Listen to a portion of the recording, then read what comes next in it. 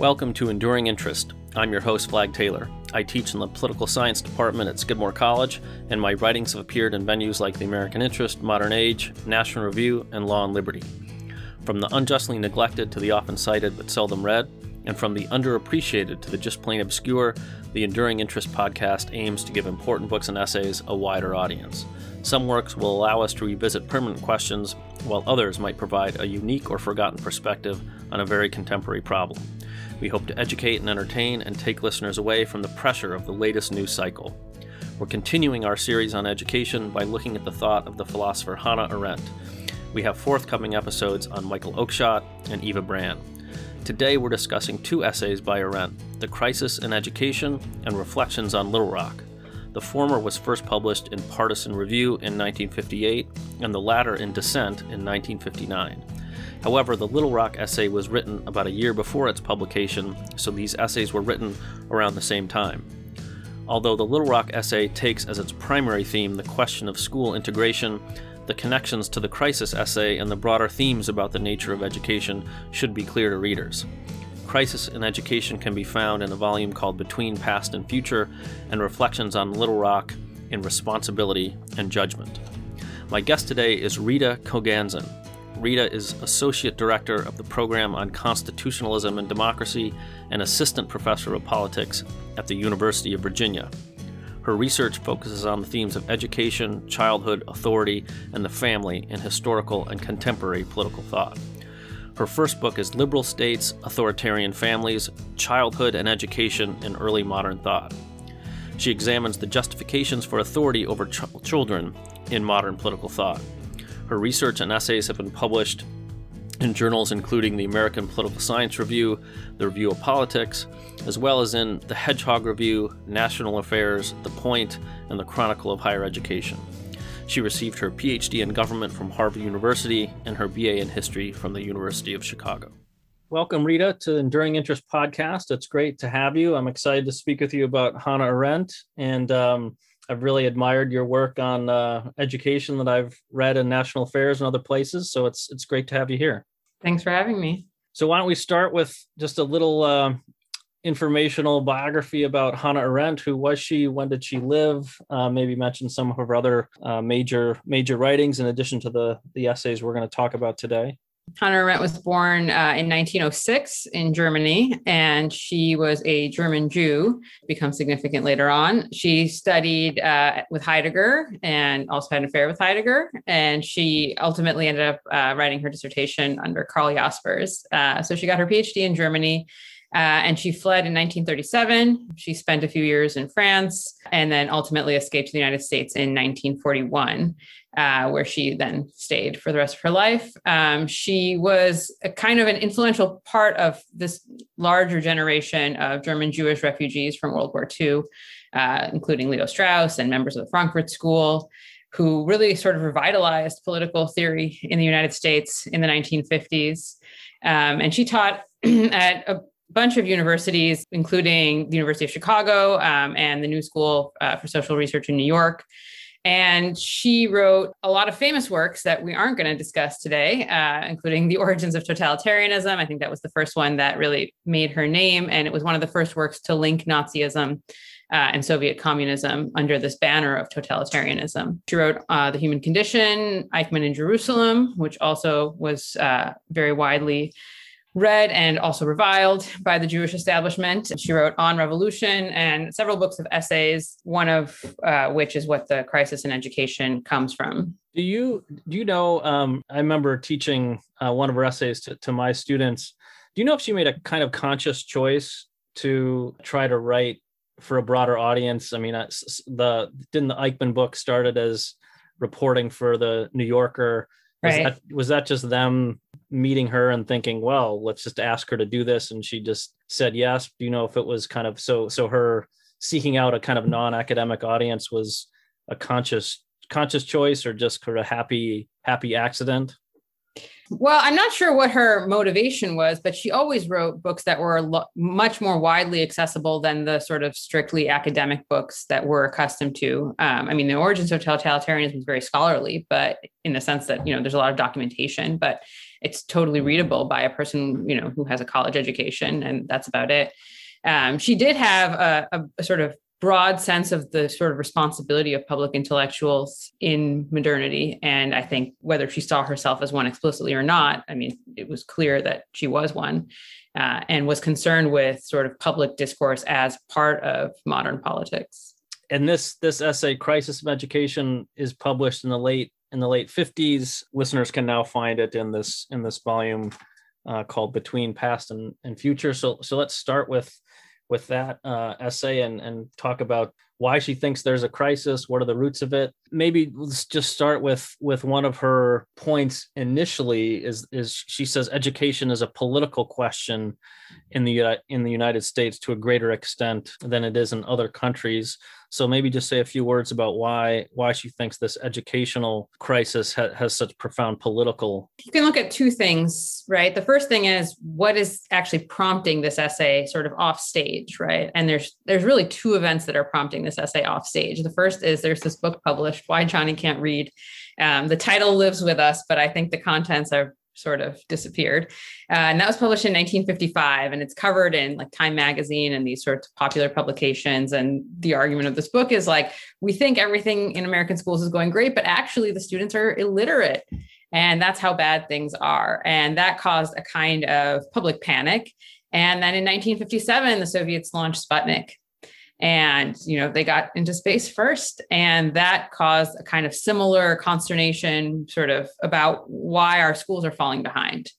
Right now we have a kind of direct comparison with the Soviet Union, and it seems that we're not doing as well. And so there's this in the late 1950s, a lot of public discussion of education and this idea that we are doing poorly suddenly.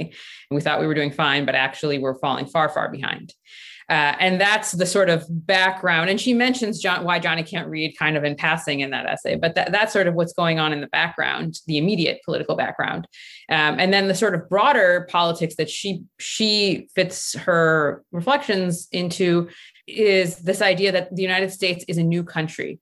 It is a self-consciously revolutionary regime in the sense that it comes out of a revolution and it tries to form something new, a novus ordo seclorum.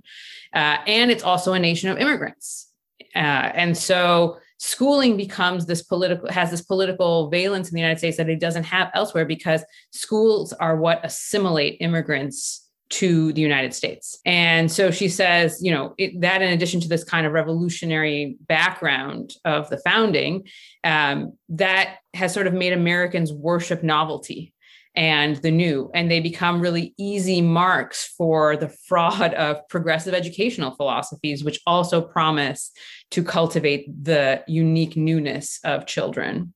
So that's what she thinks is unique about the United States, that it's kind of uniquely susceptible to progressive educational theories, whereas Europe, which actually birthed these theories, has never really adopted them on so wide a scale as the United States has. Right. So let's walk through her. She's very upfront and blunt about what she calls the bankruptcy of the progressive reforms, and I think she does a pretty masterful job of kind of encapsulating them into these three main reforms. So maybe just walk through those. Take the first one, which she calls the emancipation of children. What does she mean by emancipation? What are they being emancipated from? I think the broad problem she sees with progressive education, which we should talk about further on in the essay, right, is that it mistakes the nature of children. It mistakes what she calls natality, which is a really central theme in her thinking. And is, I think, one of the reasons that this essay is really important, even though it's kind of not one of her major works, because it really dwells on and explains this idea of natality, what natality involves. And natality is the fact that children come into the world, new children come into an old world. Right? That children are always new by definition. There's never been anybody around who is like, every person is a new individual. They've never existed before. But the world that they're born into has been built up over centuries and is old. And so their education has to take certain forms in order to be effective. And you can't just do anything. And the problem with progressive education is that it tries to sort of, it completely overlooks this fact about children and natality and just tries to sort of create a new world. And so the first thing it does, as she says, right, it emancipates children from whom? From adults, right? It has this idea that children, there exists, as she says, there exists a child's world and a society formed among children that are autonomous and must, insofar as possible, be left to them to govern. Adults are only there to help with this government. Right. So that, you see this a lot in 20th century children's literature. Children in their, as they interact with each other are fully authentic.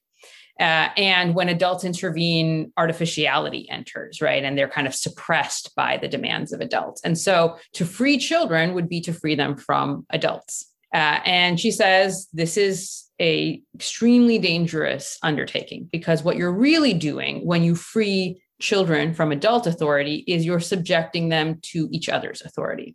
It's not that you're getting rid of authority entirely and suddenly you have this like beautiful democracy of perfect equal children. No, what you have is the social pecking order of childhood, and it's really tyrannical. Much more tyrannical, actually, than when adults are in charge, and adults can moderate children and discipline children and put distance between children, right, by their authority. When children are in charge, they just abuse each other, essentially. So she says, the authority of a group, even a child group, is always considerably stronger and more tyrannical than the severest authority of an individual person can ever be. By being emancipated from the authority of adults, the child has not been freed, but has been subjected to a much more terrifying and truly tyrannical authority, the tyranny of the majority, right? And so because there's a lack of adult authority or anybody guiding this child group, it's a sort of Lord of the Flies vision that she has of children put together on their own.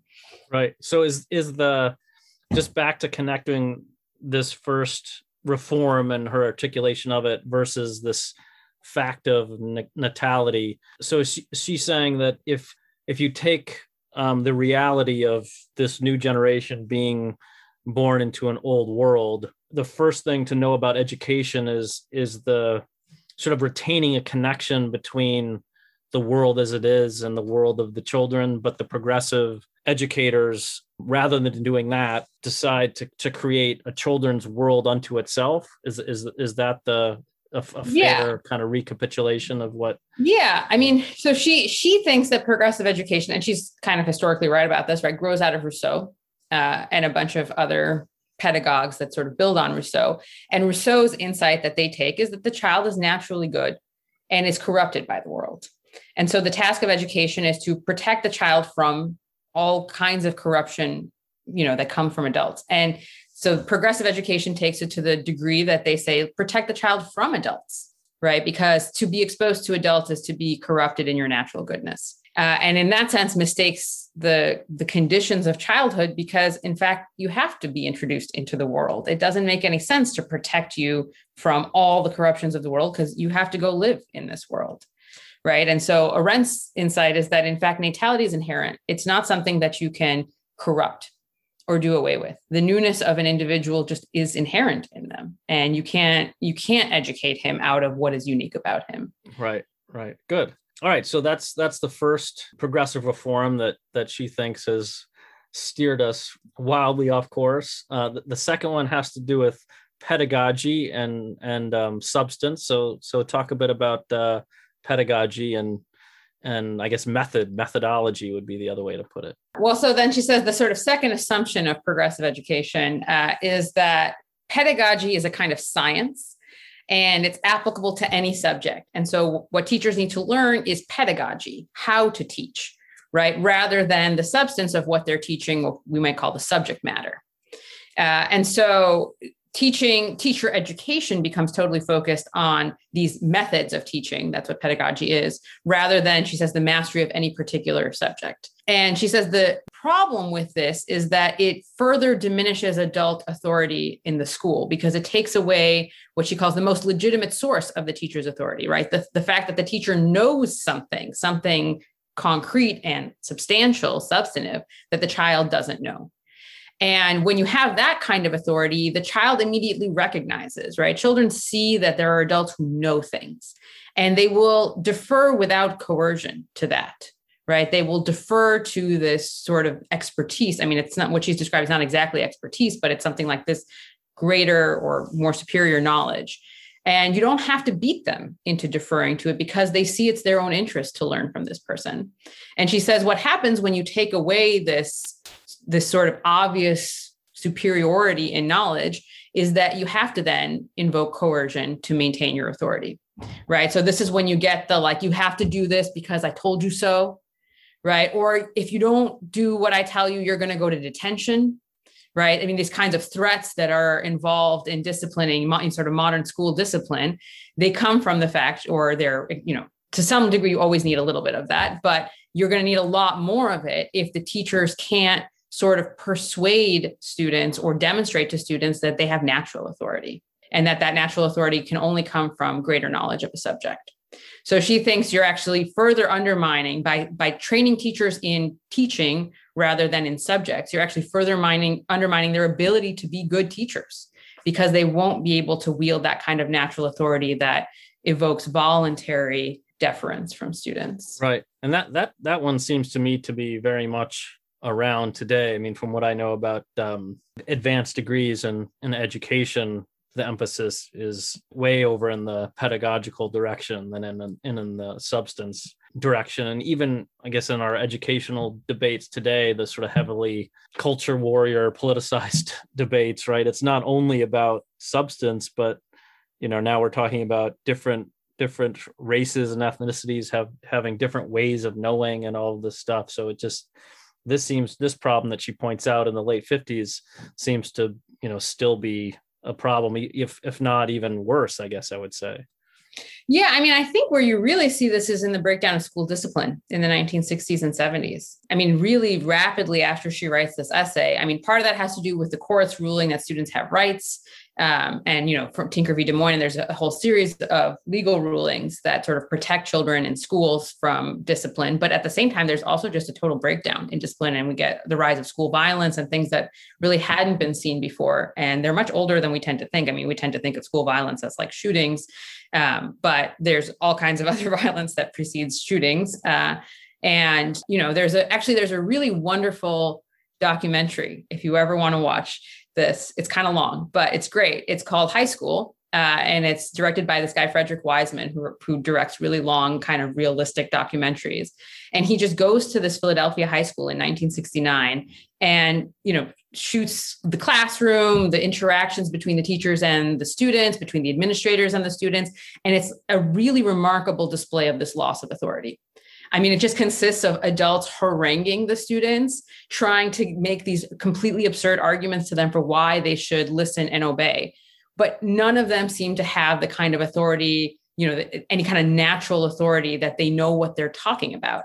And that's why you ought to listen to them. So there's all kinds of these pathetic sorts of, you'll go to detention if you don't do what I say, or like, I did this when I was a kid and that's why you should do it, right? Or like this just totally irrational sorts of argumentation with high school students who are a little older.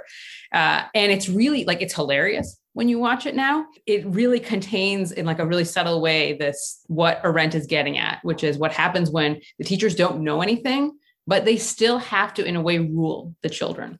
Right. And how that actually breaks down the effect of that rule. And the title of the documentary is just called High School? It's called High School. Okay. Yeah. Good. So let's then move on to this third reform, doing versus learning. What does she mean by doing? Yeah. So this is like I think pretty well-known progressive educational assumption, right? That you can only know and understand only what you have done yourself. That's how Arendt puts it. And you can see this in Dewey and in a lot of, American progressive educators, this idea that we've got to learn by doing. Right. So Dewey likes the idea that you're going to learn how to fix a car, you're going to do wood shop, you're going to grow seeds into plants, and that's how you're going to learn about botany. And so she's, it seems like a really innocuous thought. Of course, we do learn by doing. But she says the problem with this presumption is that all of education becomes a kind of skill attainment. And you have to be able to get a concrete skill out of everything that you're studying. So one thing that it does is it allows teachers to get away with knowing very little substantive knowledge of subjects, because in a sense, it's not their job to impart substantive knowledge. It's their job to facilitate this learning by doing. But the other problem is that you end up with a kind of lack of justification for learning anything substantive. Right. And she says it also breaks down this distinction between play and work, and that because children's sort of characteristic activity is thought to be play, everything has to be learned through play, in effect. It has to be fun. And that diminishes the possibility of doing that learning is hard work. And that in fact, you have to do hard work in order to learn. And she says that infantilizes especially the older child who is already capable of doing hard work in order to learn. And it keeps people in this kind of childish stage of always thinking that you can only learn essentially through play, when in fact there are very difficult things that have to be learned not through play but through work. And so we can think of a modern example of this, which is like critical thinking. This is a nice buzzword.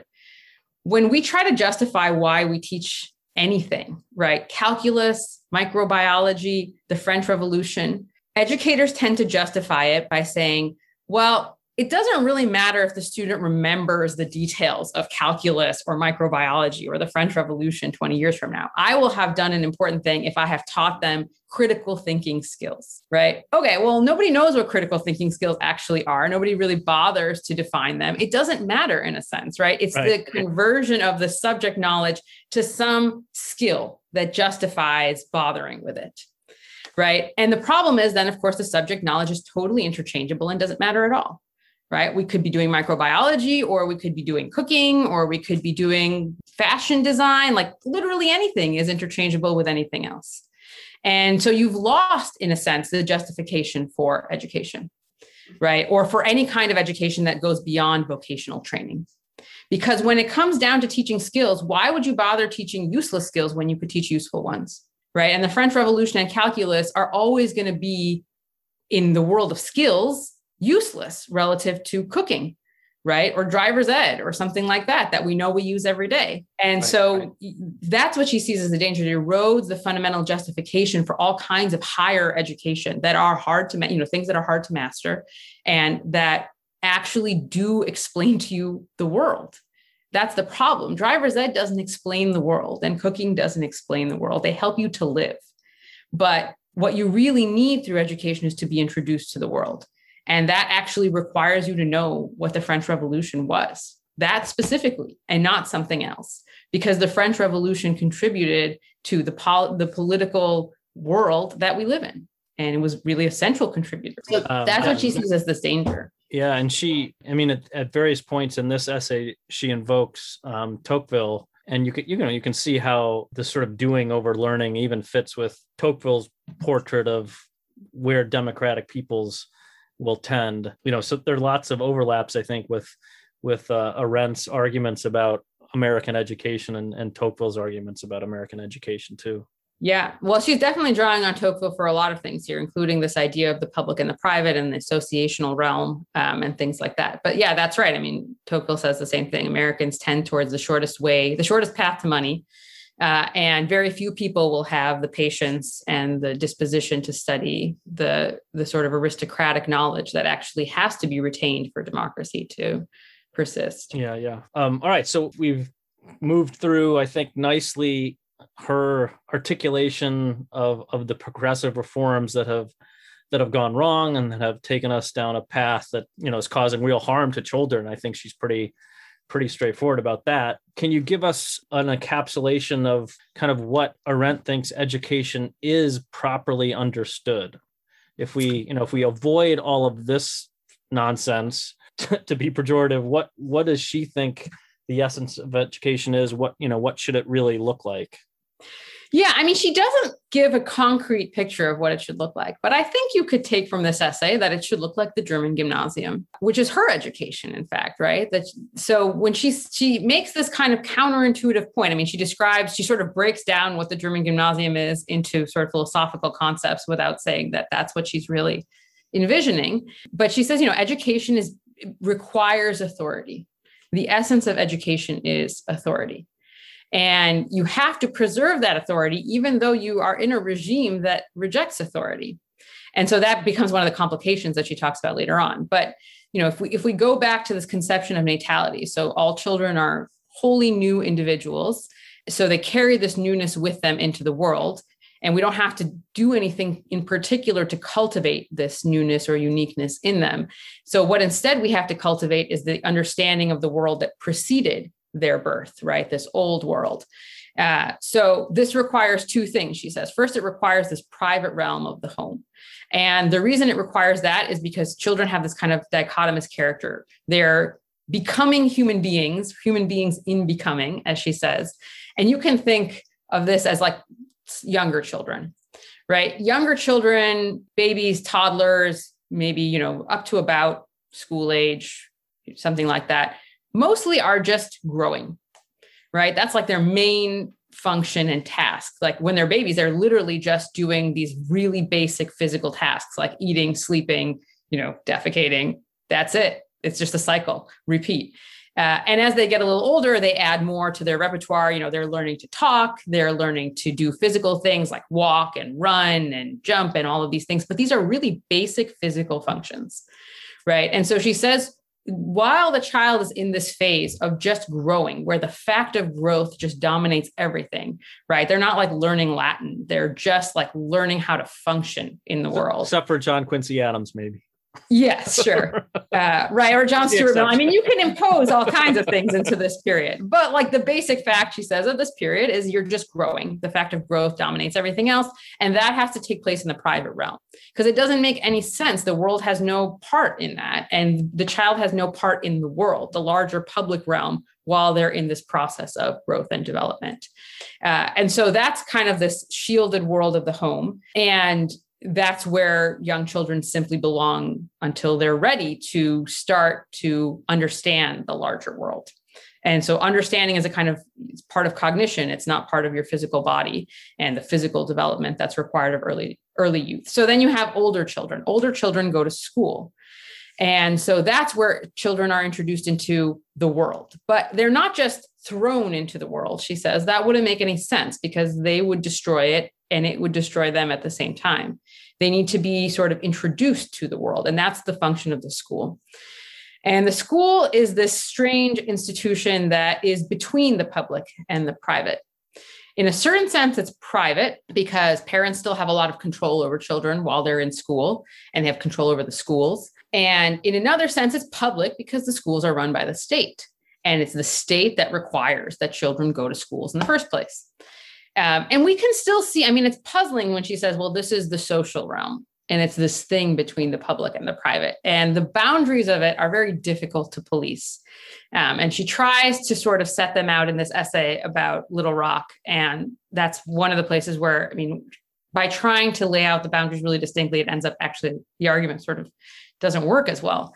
But in principle, you can see what she's talking about when we think about, children in school. There's all these privacy rules still that surround children in school. Like you can't publish pictures of children without their parents' permission, like on the school website, right? And, their grades and their disciplinary records and all of that stuff is tightly kept secret from other children in the school, unless they want to divulge it, right? But nobody else can access that information. And so there's a sense in which we still really hold this high standard of privacy, hold schools to this high standard of individual privacy for children that reflects the fact that they're not really public yet. They're not public actors.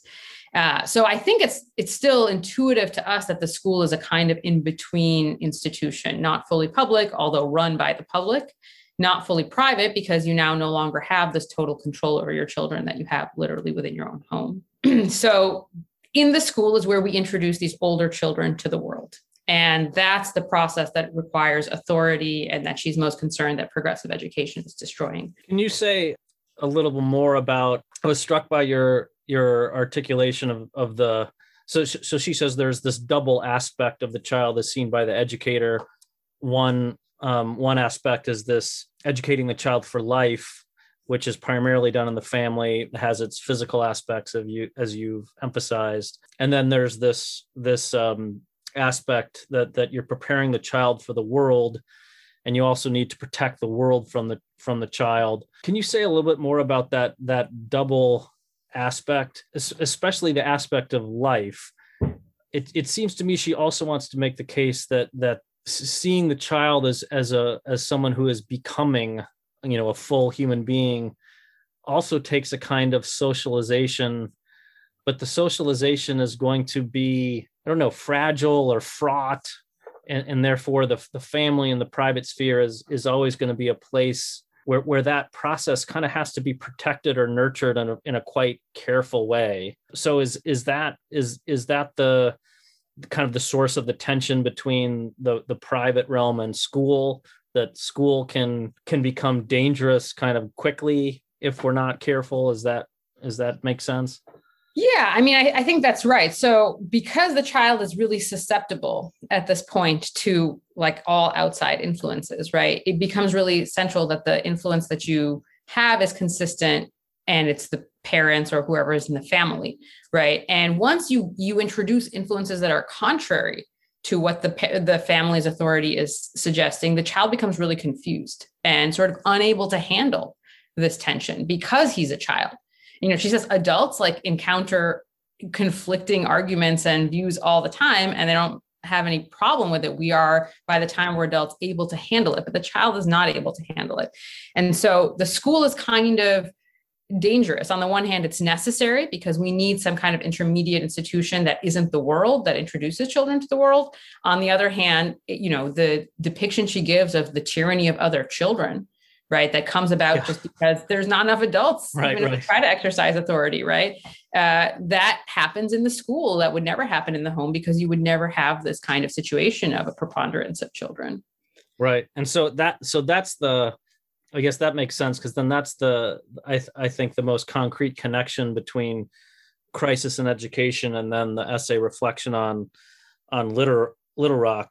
That essay takes its, at least as she tells it in the initial paragraph of the essay, she's taking her bearings from this very striking photograph of a young African-American girl being escorted into the school. And so she starts off the essay and she says, "What would I do if I were an African-American mother?" And she says, "Under no circumstances would I expose my child to conditions which made it appear as though it wanted to push its way into a group where it was not wanted. Psychologically, the situation of being unwanted, a typical social predicament, is more difficult to bear than outright persecution because personal pride is involved." And so, and this essay, we should say, got her into some trouble, became controversial, and she later wrote to Ralph Ellison, who was one of the people who wrote to her and kind of objected to it, and she, I don't know, maybe apology would be too strong, but she recanted at least part of her some of her views in the essay. But I think you think this essay is still worth reading and very important, just because it articulates the kind of dynamic that you were just talking about, it, this tension between the world and the private sphere. Yeah, I mean, I think she sort of apologized for ascribing these motivations to the Black parents who were sending their kids to integrate the schools, right? And I think she probably did get those motivations wrong. Like, she didn't really understand what the families were doing by sending their kids to integrate Central High School. And that's what she says to Ellison. But I think she's right about the other side of it, which is the white racism and how the students in the school were going to respond to Black students integrating the school. And the reason she's right is because she gets something right about the nature of schools and their kind of social aspect, which is distinct from this formally public aspect, which is the school is a state-run institution, right? And you have rights to attend it. And she says, okay, well, that's right. But, her critique of the civil rights movement in the late 50s is you're starting from the last place that you should start from the overtly public things, the public things which can be enforced by law fairly easily, as long as there's a kind of willpower to enforce it, right? So she says voting, access to, public transit, the buses, and even sort of semi-private things like hotels and restaurants, and striking down anti-miscegenation laws. She thinks those are the first places that the civil rights movement should go. And the reason is because they're fully public, in the sense that if you change the law and you enforce the changed law, you can actually vote, right? Blacks can vote. They can get on a bus and ride it and sit anywhere. They can, go to a restaurant, and they can marry who they want as long as those laws are enforced. And there's nothing about racial prejudice that is going to prevent them from just strictly using those services, right? Or going to the ballot box or something like that, so long as the laws protecting them and protecting their rights are enforced. The problem with school integration is it's not just a matter of enforcing the law, right? The law can say that racial segregation is illegal in the schools. We can even send police or the National Guard or whatever to enforce students' rights to enter the school. But the problem is that the school is a social world, and there's nothing that the law can do to guarantee that the white children there are going to treat the Black students well, right? Or even the white teachers. And so if the white children and the white teachers are racist and don't think that those Black students should be there, they're not going to be able to get a good education there, even though the law, their right to attend, will be formally protected. And that's sort of Arendt's insight, that what's going to happen when you sort of make society and social equality the first order of business is that you're going to fail, right? It's not that it's wrong that you should want social equality, but that it's not going to come about until the white adults, abandon their prejudice, their racial prejudice. You can't start with the children, because the children, that is the white children at Central High School or any of these other Southern schools that are being integrated, are just going to do what their parents tell them. They learn from their parents. And if their parents are racist and they're abusing the Black students who are trying to integrate the schools, it's impossible to expect that the white students there are going to have a different opinion, right? Or that they're going to spontaneously overcome their parents' social views. And so you cannot get integration until adults have changed their views and made integration, social integration, a priority, and then taught that to their children. And so she says in that essay, as for the children, forced integration means a very serious conflict between home and school, between their private and their social life. And while such conflicts are common in adult life, children cannot be expected to handle them and therefore should not be exposed to them. Right. So I think that that's a really central insight. And it's really an insight about the white children more than it is about the Black children, right? The Black children, I think she accepted after criticism that they knew what they were getting into. But the white children were not going to be able to change their minds under those conditions. And so it wasn't until adults took responsibility for changing their minds that we could say that their children were likely to do that. And I think in a lot of ways, I mean, she's been borne out her predictions, right? If we think about how the civil rights movement worked out, school integration has been the least successful element of the civil rights movement. And, today we don't really speak of a gap in bus riding or even a gap in voting, but we speak of an achievement gap, an academic achievement gap. And de facto segregation has persisted. I mean, it's been 70 years and it's still the case that the schools are not integrated. Right. So in that sense, I think she understood something about the institution and the function of the school that Americans tended to overlook when they viewed it as a sort of formally public institution. Right. And you can even, I guess you could, I didn't think about this actually in preparation for the podcast, but it just occurred to me now, listening to you and thinking about your emphasis on the importance of authority. But I think you can even say that from Arendt's point of view, and I guess maybe she doesn't make much of this in the Little Rock essay, but there would be a real problem of kind of natural authority in those integrated schools, wouldn't there? I mean, where would the students, where would they find the natural authority especially if it conflicted with what they were hearing from their parents? Yeah, well, that's exactly what she says. She says that forced integration means a very serious conflict between home and school, right? So the assumption is for the white students, their parents are virulently racist and they are teaching all of this to their children. And the school authorities, I mean, in the case of Central High School, the school board wanted to integrate, the school superintendent wanted to integrate. And so I don't know what the individual teachers at Central High School thought, but let's assume that the teachers are a kind of extension of the state in this case, and they are pro-integration. You have teachers saying one thing, your parents saying the polar opposite thing. And she says children cannot be expected to overcome essentially their parents' prejudice as children. Right. It's going to take adults overcoming their prejudice. Maybe those children will grow up and overcome their prejudice, but then integration will only happen with those children's children. Right. Because it can't happen in a school where there is this intense social antipathy to this group of people. and they can be allowed into the school, but you're not going to have social equality in the school. You're going to have merely formal legal integration, right? Some number of Black children in the school. Would it be, I'm just trying to think of a kind of counter argument to Arendt, not only on this question of what the Black families, would have been thinking by sending their children there, but sort of counter to the argument that you're articulating. Couldn't you say that you don't want to bring these children into a world that is just riven with prejudice, right? That you don't want to perpetuate the old ways if the old ways are chock full of prejudice and discrimination. And so the school is actually the place where you can kind of save a generation. And if it causes conflict at home, and you've got these white racist families at home that are spouting prejudice, great. Get them out of the home, bring them to school, and show them that African-American kids are not what their parents say they are.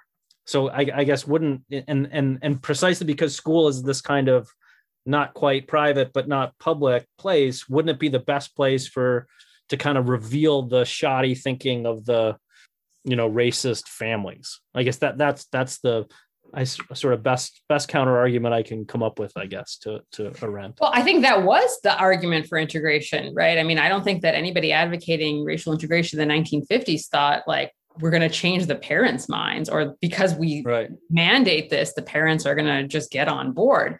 I think that is an assumption or a hope, maybe. And I think Arendt is right to say she says at the beginning, it's very unlikely, given the nature of schooling, the nature of children, and the nature of authority. It is very unlikely, and especially the fact that there's a lot of these progressive assumptions are running through even the Southern schools, right? She says it's very unlikely that is going to be the outcome. So it's unlikely that the kids will grow up to adopt non-prejudiced opinions if the families are what they are. Yeah. Well, I mean, assuming that the other parts of the civil rights, movement aren't happening, but she thinks actually it's the larger civil rights movement for public equality that is going to persuade people of the equality of African Americans. It's not going to be sitting in school with them when your parents are telling you that they're terrible and disgusting. Because what happens, I mean, what she's looking at is that picture of Elizabeth Eckford, right? The Black girl who's going into Central High School. Right. And the famous thing about that picture is her face, but also the white faces around who are like jeering and contorted and they're full of hate, right? And so she says like that's what her school experience is going to be like. Right. Where did that hate come from? It's not going to be tempered by seeing her, because there's lots of Black people in Little Rock. I mean, there have been African Americans and white people living side by side in the South for over a century. And that living near each other, that proximity was clearly insufficient to overcome racism. Right. And so why would proximity in a classroom have a different effect if all of the influences of the home are contrary to that? Right. So she says you might get confused because the teachings of your teachers will differ from what your parents taught you. But it's very unlikely that you will end up on the side of, toleration and acceptance or equality. And I mean, again, you can say like that seems to be true in a certain way. I mean, not maybe broadly in the society, there might be less racism, but it's not because of school integration, because school integration didn't succeed.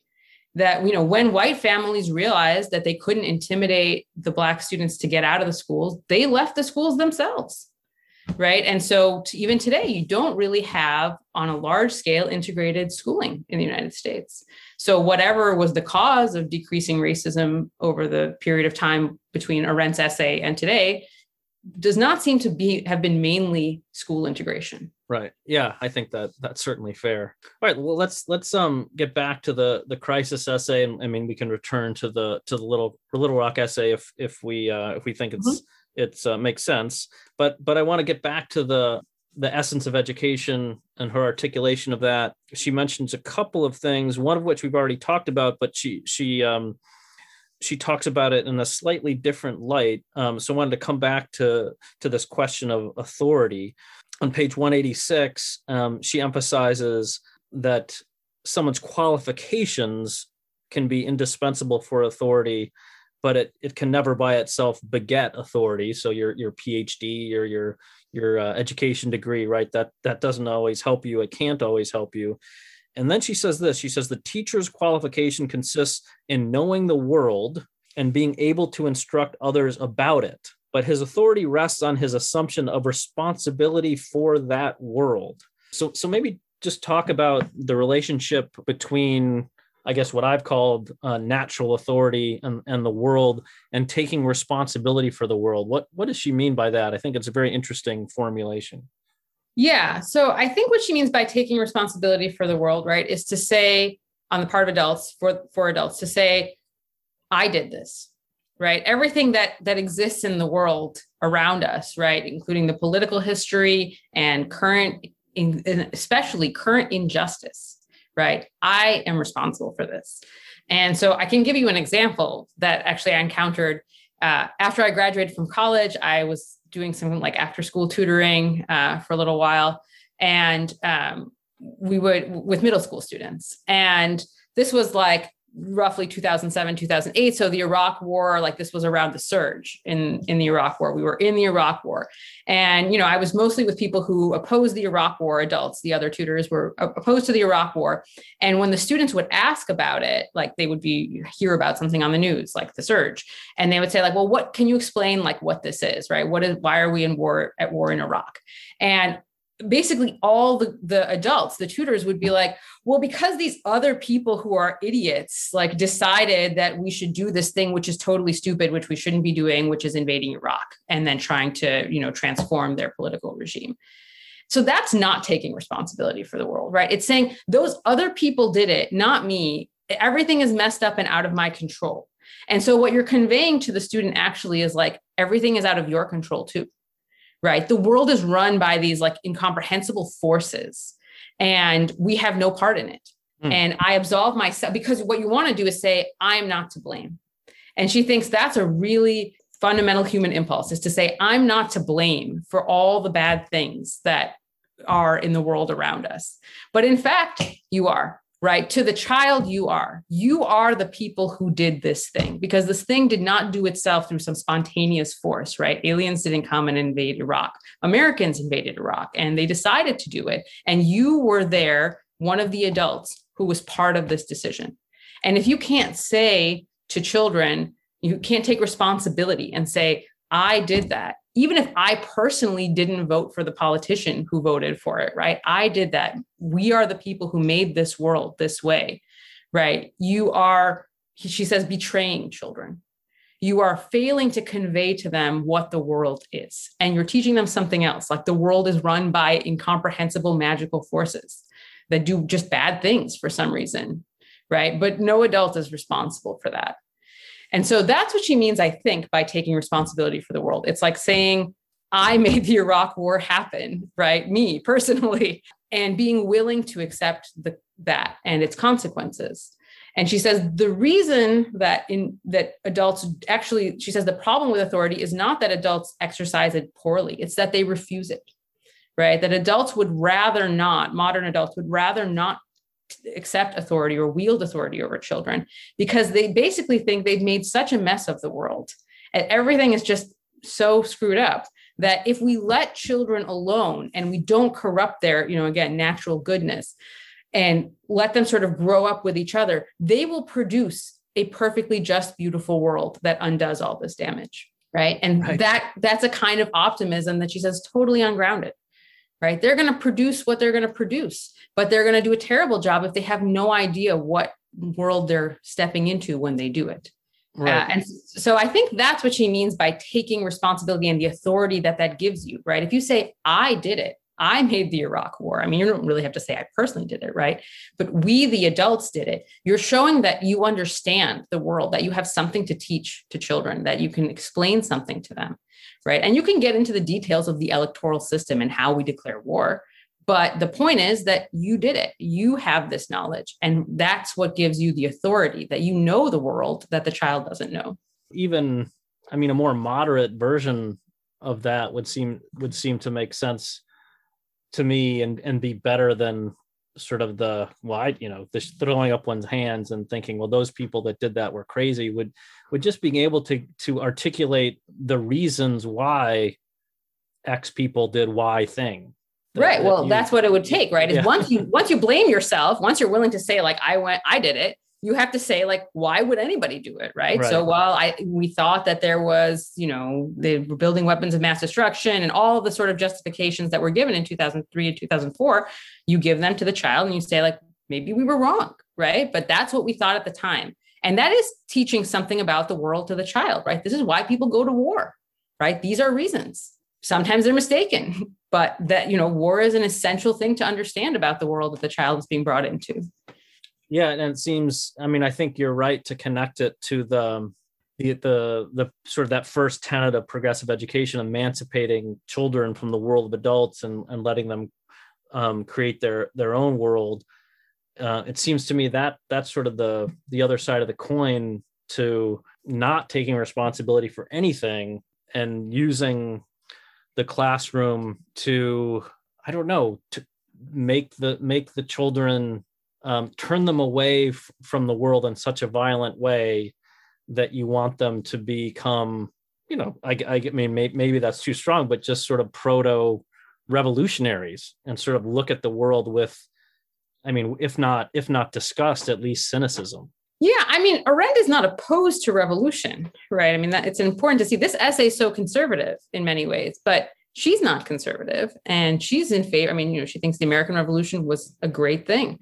And she, cheers these Eastern Bloc revolutions or these sort of efforts in the 1950s and 60s to throw off the Soviet Union and the Eastern Bloc. So she's not opposed to revolution, but she thinks that you're not really going to get revolution from children if you sort of deny them this authority and this kind of education about the world, that what you're going to get is just tyranny, right? Because children will act on the impulses that they have as children, and they'll never develop beyond that, because to develop beyond that requires knowledge of the world.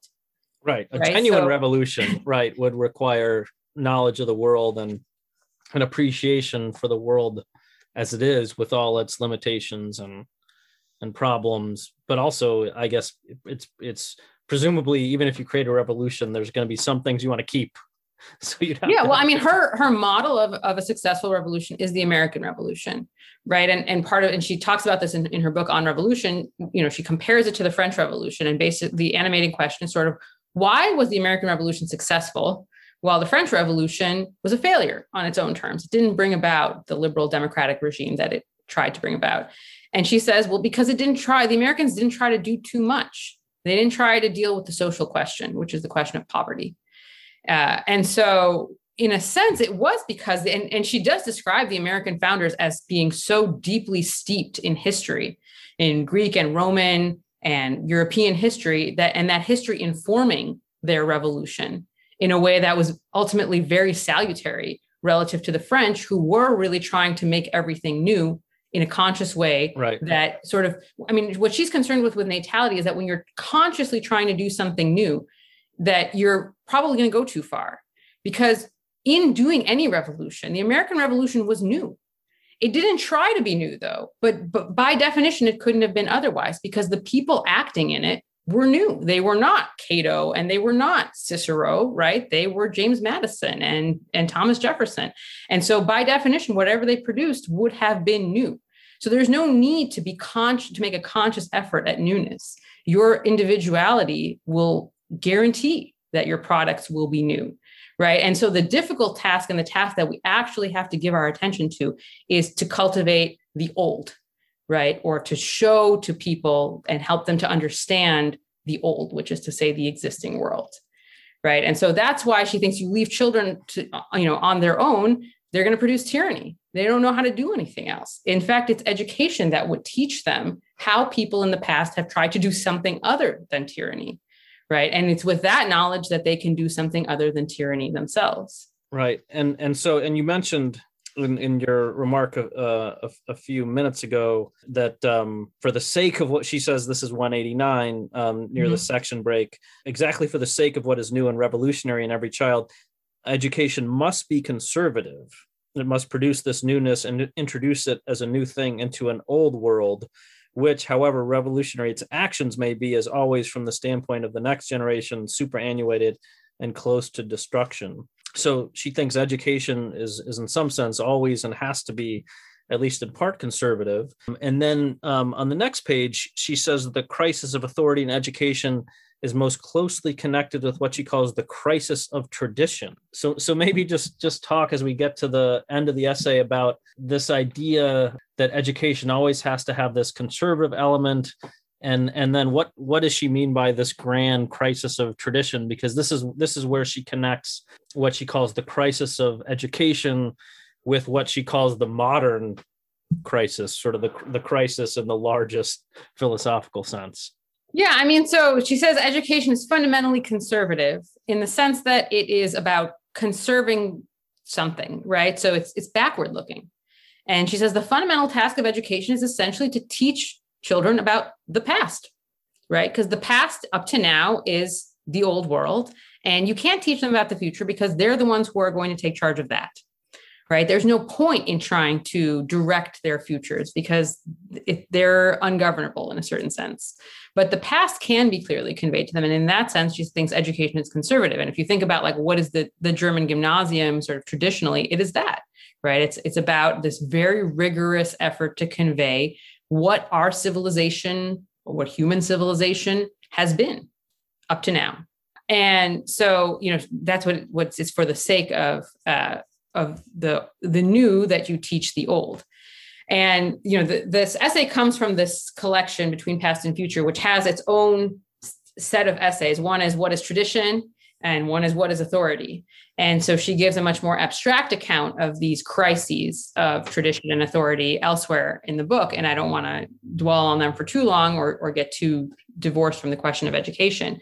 But I mean, she basically makes an argument that modernity has destroyed this old, Rome is really her model, this old sort of reflexive ability to see oneself as part of a tradition and a kind of natural, I wouldn't say natural, but let's say spontaneous or intuitive form of authority that comes from the past.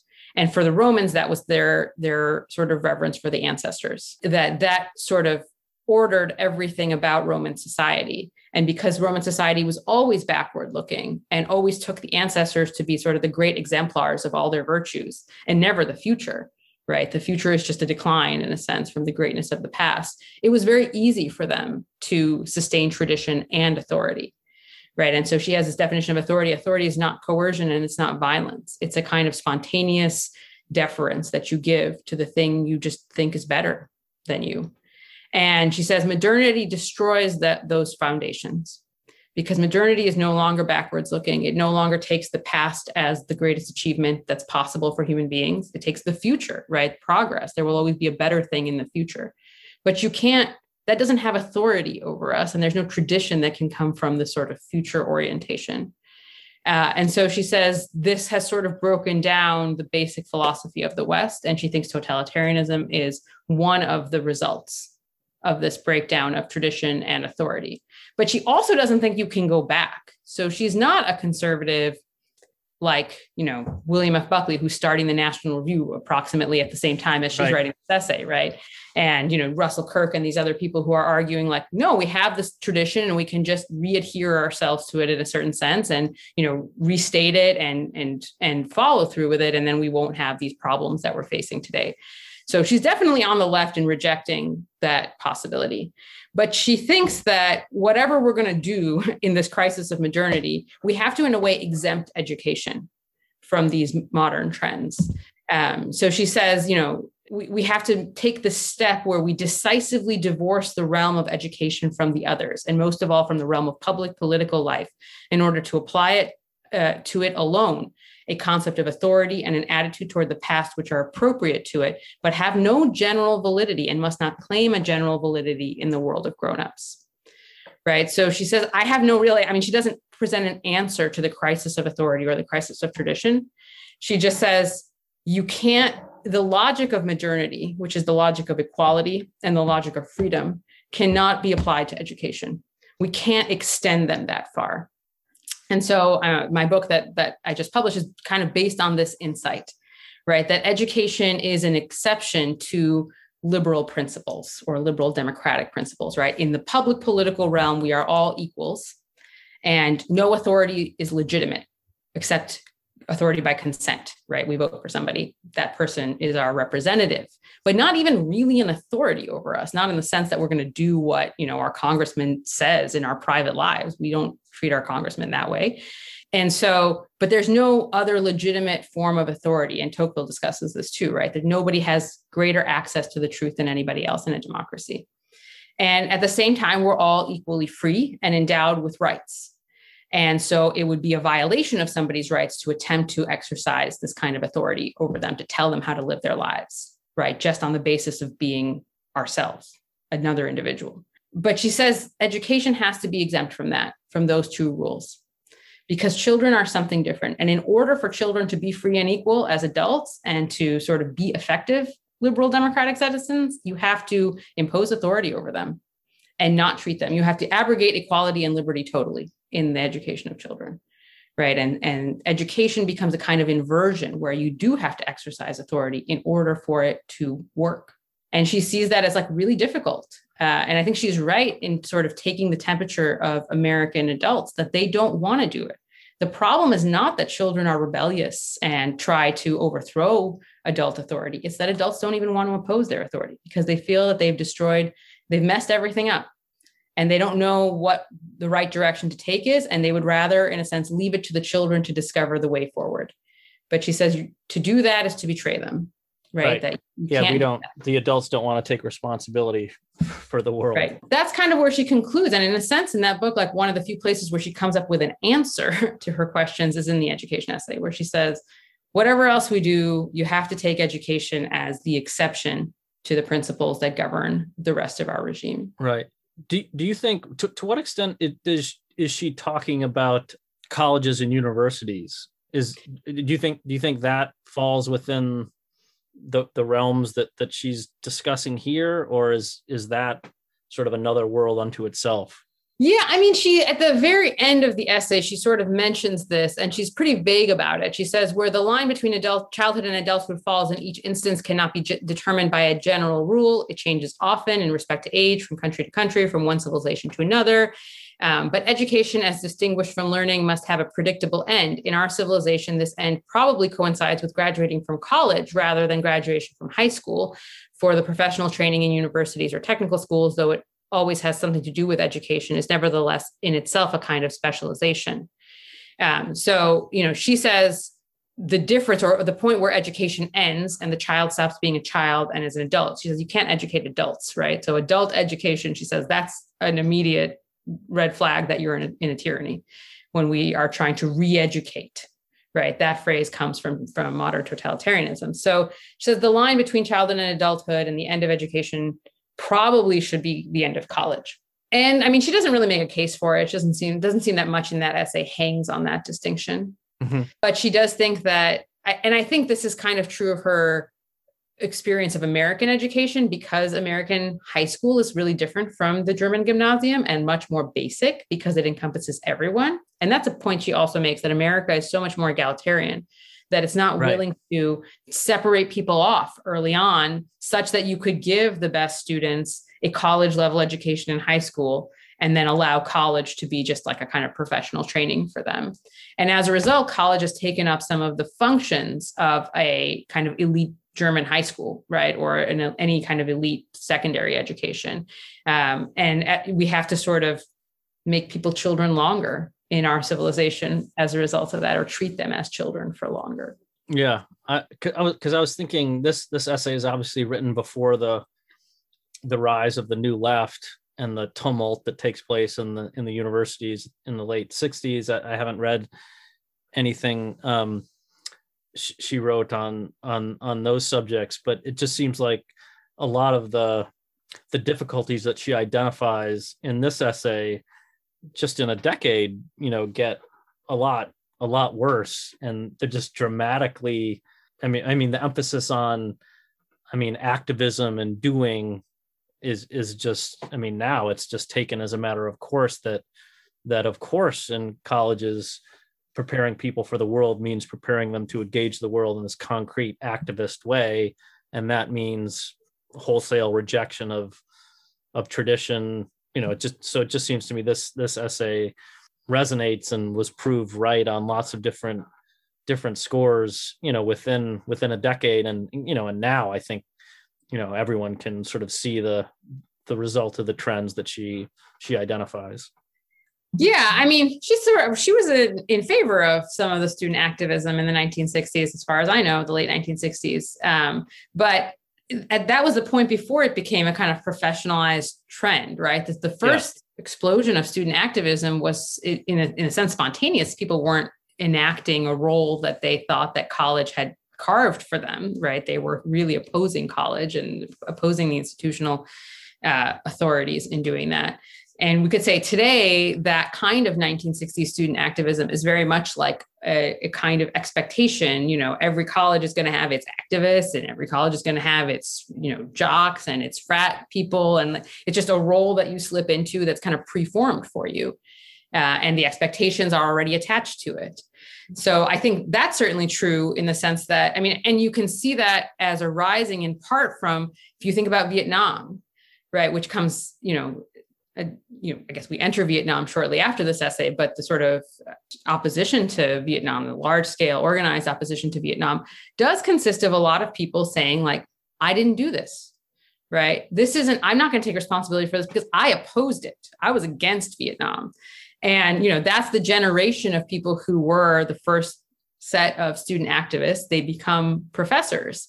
Or those of them who do become professors, right, then take this exact sort of posture of, I opposed everything that was going on in the 1960s and 1970s. Therefore, I'm not to blame for it. Don't blame me, right? But that's also a kind of denial of responsibility that Arendt is criticizing, that then leaves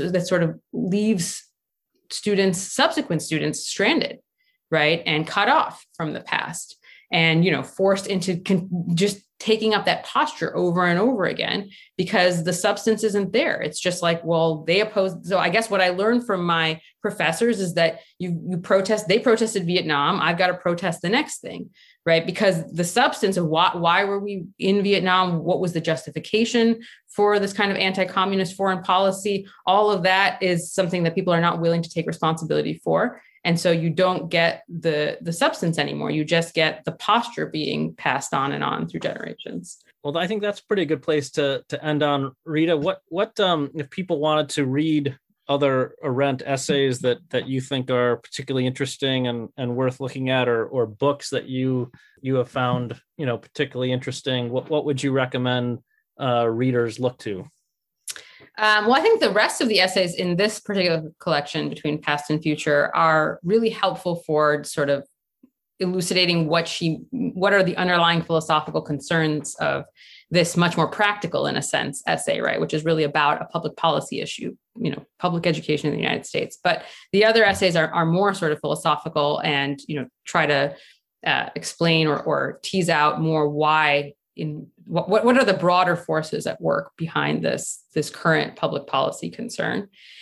So I would say that whole book is really excellent. And I think one of my other favorite books of hers is On Revolution, which I mentioned, is this comparison of the French and American revolutions, and is also, I think, a good intersection of political history and political philosophy, in which she tries to figure out, what makes the American Revolution successful. She's one of the first Europeans who's sort of willing to say the American Revolution was successful. And also the French Revolution wasn't successful, which was not exactly an uncontroversial opinion. And, in doing so, she explains a lot, I think, about the American founding, and sheds a lot of interesting light on the American founding. So I would say those are two good things, but everything that she wrote is really good. Actually, yeah, I think that's right. She's a great writer. I'll add that in the collection where you can find the Reflections on Little Rock essay, that collection is called Responsibility and Judgment. And if people are interested in Arendt's work on on totalitarianism. The essays in this volume are great. They sort of extend her reflections on Eichmann, talk about the problem of collective responsibility. So there's a essay called Personal Responsibility Under Dictatorship that I think is great. And then one called Thinking and Moral Considerations, where she connects the idea of moral agency with having a conscience and thinking, and has some interesting reflections on the figure of Socrates. They're just, those essays are very deep, but also easy. I would say easy to read, just because they're interesting and well constructed. Well, Rita, thanks again for coming on the podcast. I'll remind our listeners that your new book is called Liberal States and Authoritarian Families, Oxford University Press. And they should also look to your essay in National Affairs called A Tale of Two Educational Traditions. You can find that in the summer 2021 issue of National Affairs. Great. So thanks for being here, Rita. You're welcome. Thanks a lot for having me. All right. You've been listening to Enduring Interest, a podcast sponsored by the Zephyr Institute. The Zephyr Institute is a community of scholars, students, and professionals committed to gaining a fuller understanding of the human person and the common good. For more information about Zephyr and its programming, go to zephyr.org. That's ZEPHYR.org. Please follow Enduring Interest on Twitter, where you can find information about past and future episodes, and message us, please, to recommend guests or books. Our Twitter handle is @TheEIPod. That's TheEIPod. Thanks again for listening, and see you next time on Enduring Interest.